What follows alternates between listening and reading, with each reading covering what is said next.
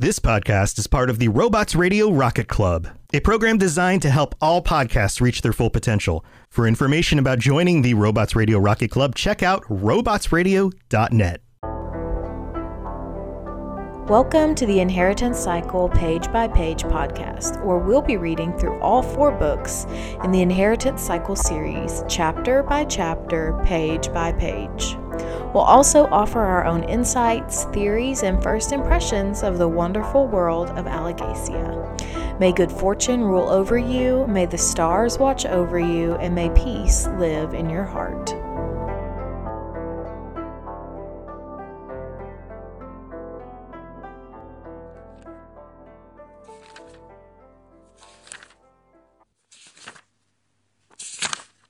Hello and welcome to the Inheritance Cycle Page by Page podcast, where we talk about the Inheritance Cycle or Eragon books, page by page and chapter by chapter. I'm one of your hosts, Austin, also known as Teacup. And I'm your other host, Shelby or Shecup. And before we get started, just want to remind you to please leave us ratings and reviews on Apple or Spotify. If you leave us 5 stars and some kind words, we will read it out on a future episode of the show. And so with that, we're here to talk about the battle under Farthen Door. And this is our penultimate or second to last chapter. We are almost done with the Book of Eragon. And so this chapter, Eragon wakes up to find that the Urgles are there. They're invading. The warriors quickly pour out the pitch, and Eragon kind of is sickened by the sight of battle. He hasn't really seen this much carnage before. And there's so many Urgles. Eragon watches as archers fire, men die, all this stuff. They reappear, and it seems like they can never really break through the Urgle line. And Eragon fights with magic. He fights with his sword. He kills dozens of Urgles working with Saphira from above. And so Eragon notes the lack of communication between the Urgles and tells the twins his thoughts. They send him to fight with Hrothgar, where the battle is going poorly, kind of swooping down and helping the dwarves. An Urgle manages to hit Eragon in the back of the head and is about to kill him when Angela kills it with a double-sided sword of her own, and Solemnbaum in the fight as well. The twins then contact Eragon and tell him to collapse another tunnel as the Urgles continue to dig through them to reach Trondheim. They start to leave as an Urgle thumps Saphira in the chest with an axe. Arya kills the Urgle, and Saphira is severely hurt. She continues to fight through even after Eragon asks how she's doing and is concerned about her. So Eragon goes to try to collapse the tunnels, and the Urgles are already breaking through the tunnels, and he is unsure of what to do as dun dun dun, the big bad approaches Eragon. The Shade Durza is back. He is dressed for battle with his sword, and Eragon engages in the fight. Durza tries to undermine Eragon and threaten him. Saphira has flown back to the Dragon Keep to try to get the armor off, and she's too far away to help. Durza and Eragon attack both physically and mentally at the same time. Eragon is no match for the Shade's mind, and he keeps pushing back, and the Shade continues to attack, and he starts seeing a lot about the Shade's memory from Durza, and he's starting to learn about who Durza was before him, this young child named Kersib, and he's fighting back. He's trying to do this, and a moment later, Arya and Saphira descend through the Isidar Mithram, shattering it, distracting Durza long enough for Eragon to use magic and stab Durza with a flaming sword. He manages to kill the Shade and collapses once again, falling unconscious. Yeah, kind of crazy. So the first thing that I really want to talk about is a little bit of symbolism at the beginning of this chapter. And so as the battle begins, the Urgles are emerging from the tunnel, and they're being caught in this trap that they've laid. And it's like a dishonorable fight, but it's necessary, and Eragon's disgusted by it.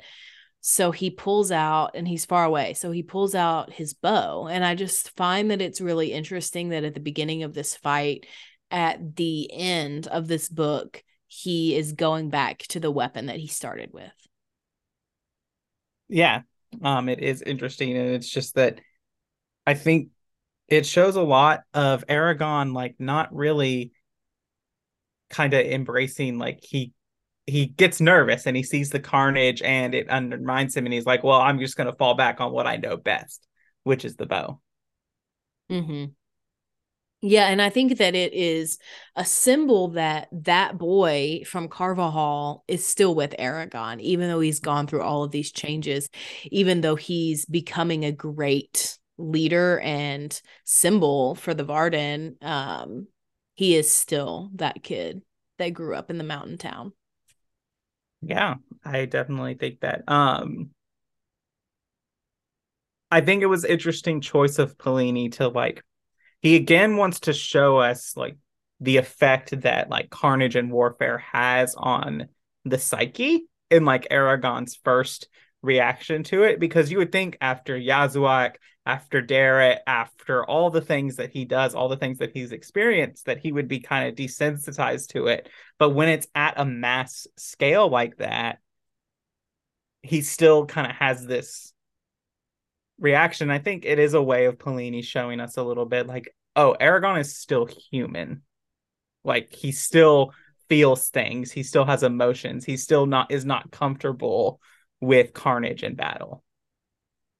Right. And he even reflects on this, like, himself in the chapter, because he basically says, like, I've fought Urgles before. I've killed Urgles before. I've fought other people. I've seen bloodshed, but I've never been in a battle.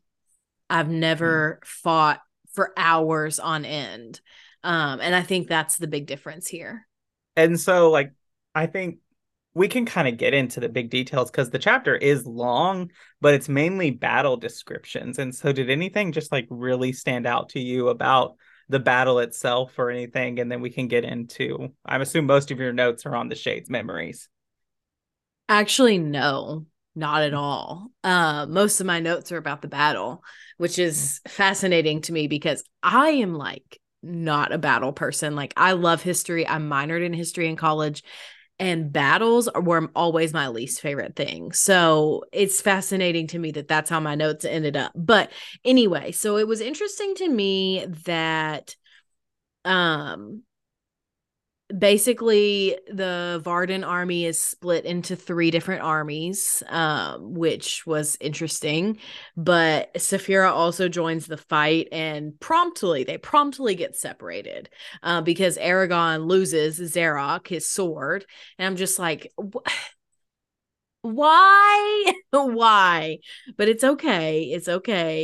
Because Murtagh swoops in and kind of saves the day, and they all get reunited, but Saphira is basically holding her own, but getting ready to, like, not be okay against a group of, like, 15 Urgles. And so they injure her. They, like, hit her in the chest and mess up her armor, and Eragon is enraged by it. And so that I thought was very interesting because it shows, I mean, we already knew their bond was deep. We already knew that, like, they have this connection, obviously, but this is a great way to illustrate how deep the connection really is because, like, she's okay. She hasn't been injured that badly. They're, like, in a fight. You're in a battle. You know injuries are going to happen. Like, there's not blood pouring out of her or anything like that. And he's at this level because of that. They always say, like, a dragon, for a rider to lose their dragon or vice versa, is to, like, lose a part of yourself. And I think we see that in here, and that there is, like, this almost instinctual element of Eragon to not only protect Saphira, but, like, to enact vengeance on those who try to harm her. Yeah, absolutely. So another thing that really stuck out to me is Eragon's thoughts about the king. And he's like struggling on the battlefield. The twins and Eragon, like they literally communicate once, even though they're supposed to have been communicating this whole battle. And they basically are like, hey, Hrothgar needs help. And so Eragon goes and is just kind of in awe of his battle skills. And he basically says something like, even though he's old as heck, he's, quote, undiminished on the battlefield. And like, there's not an Urgle that goes up against him that wins. And so I thought that was really significant. And then we have Angela swooping in to save the day with saving Eragon from an Urgle that's about to get him. And then, of course, Solumbum appears in the form of a child, a human boy, snarling. It basically says he looks feral and he has a dagger, which, I mean, he is feral. He's a cat. Yeah, 100%. And it's interesting to me about you bring up Hrothgar and how he kind of like fights against all of this and is unmatched on the battle. I just imagine, you remember in like The Hobbit and the Hobbit movie, at least when the dwarfs go and fight the orcs, and there's so much of like they're going around and they're like cutting at their knees and legs and everything. I just imagine that as like Hrothgar, just like every time an Urgle comes up, he just like cuts off their leg and then like their head or their chest or something like that. Mm-hmm. Unfortunately, I do remember the Hobbit movies. You still have not seen the end of Battle of Five Armies because you can't get through I've it. seen the end. No, I've seen the end. I just fall asleep in the middle. So you haven't seen the middle. Yeah, it sucks. Anyway, let's move on. The last thing I have to say about the battle, though, that was really interesting to me, and I'm just kind of like, Eragon, you're destined for so much more, but he basically looks around at all of the Varden leaders and he's like, they're all struggling. There's no way we're going to do this. I could kill most of these Urgles now with magic, but it would be suicide. And he like actually seriously considers doing that.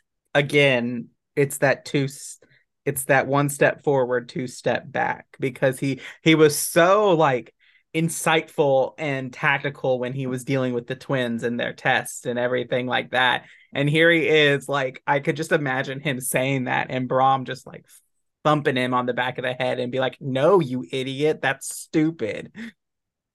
Yeah, because like you would have wasted all of your training for one battle. Like, no, you're destined for more. So goodbye.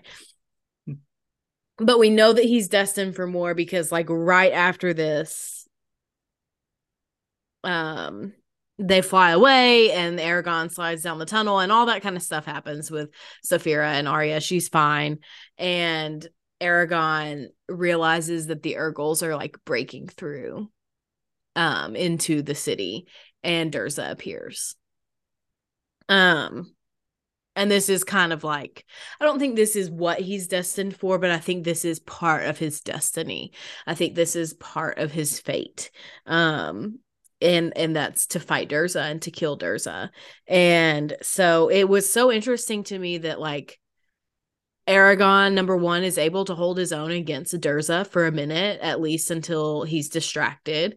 And Durza enters his mind, of course, but Eragon is able to do the same thing to him. So we see two instances where Durza overpowers Eragon and Eragon immediately is able to kind of turn it back around on Durza. Like they are holding their own against each other. Not that they're necessarily at the same power level, because Durza has spirits inside of him and, you know, years of battle training and everything on Eragon, but it shows you that Eragon is powerful because he can hold his own against the Shade at this point in time, not in the past.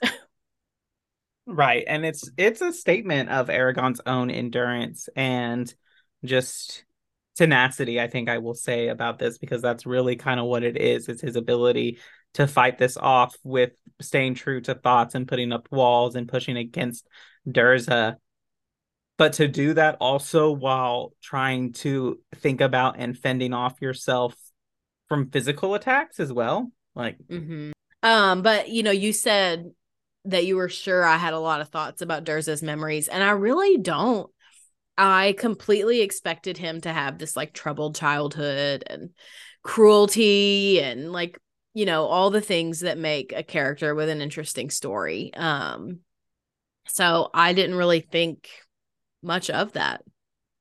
Right. And it's just the classic thing of like, he suffered tragedy and tried to enact vengeance, and he went too far. And that's what creates Durza.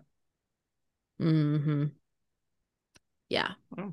But I guess we need to talk about the end of this chapter where, in a way, both my prediction from the last chapter that either Arya or Eragon would kill Durza, in a way that's true, that both of them killed him, because if Arya had not shattered the star sapphire thing, Eragon would not have had that opening to stab Durza through the heart. So in a way, they both contribute, I think, to the death of Durza. Yeah, I think you're right. And I think that's a very good point.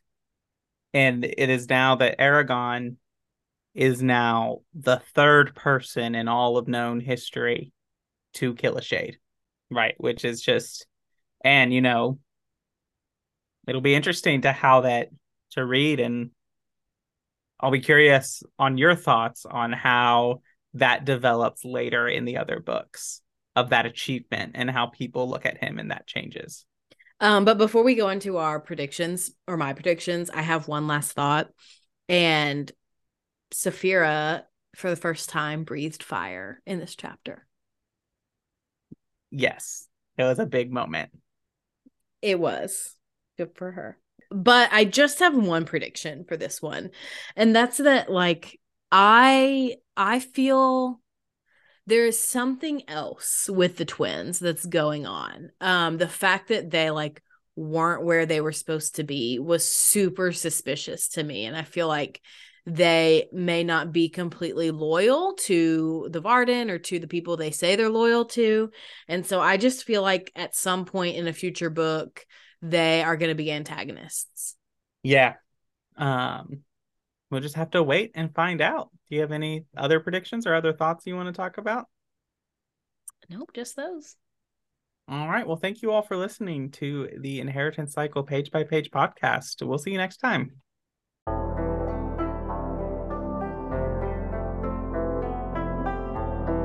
Thank you for listening to the Inheritance Cycle Page by Page podcast. Follow us on Twitter at InheritancePage or email us at inheritancepage@gmail.com. Make sure you join us on Discord, in the Cups Podcasting, and more. All links are in the episode description. May good fortune rule over you, may the stars watch over you, and may peace live in your heart.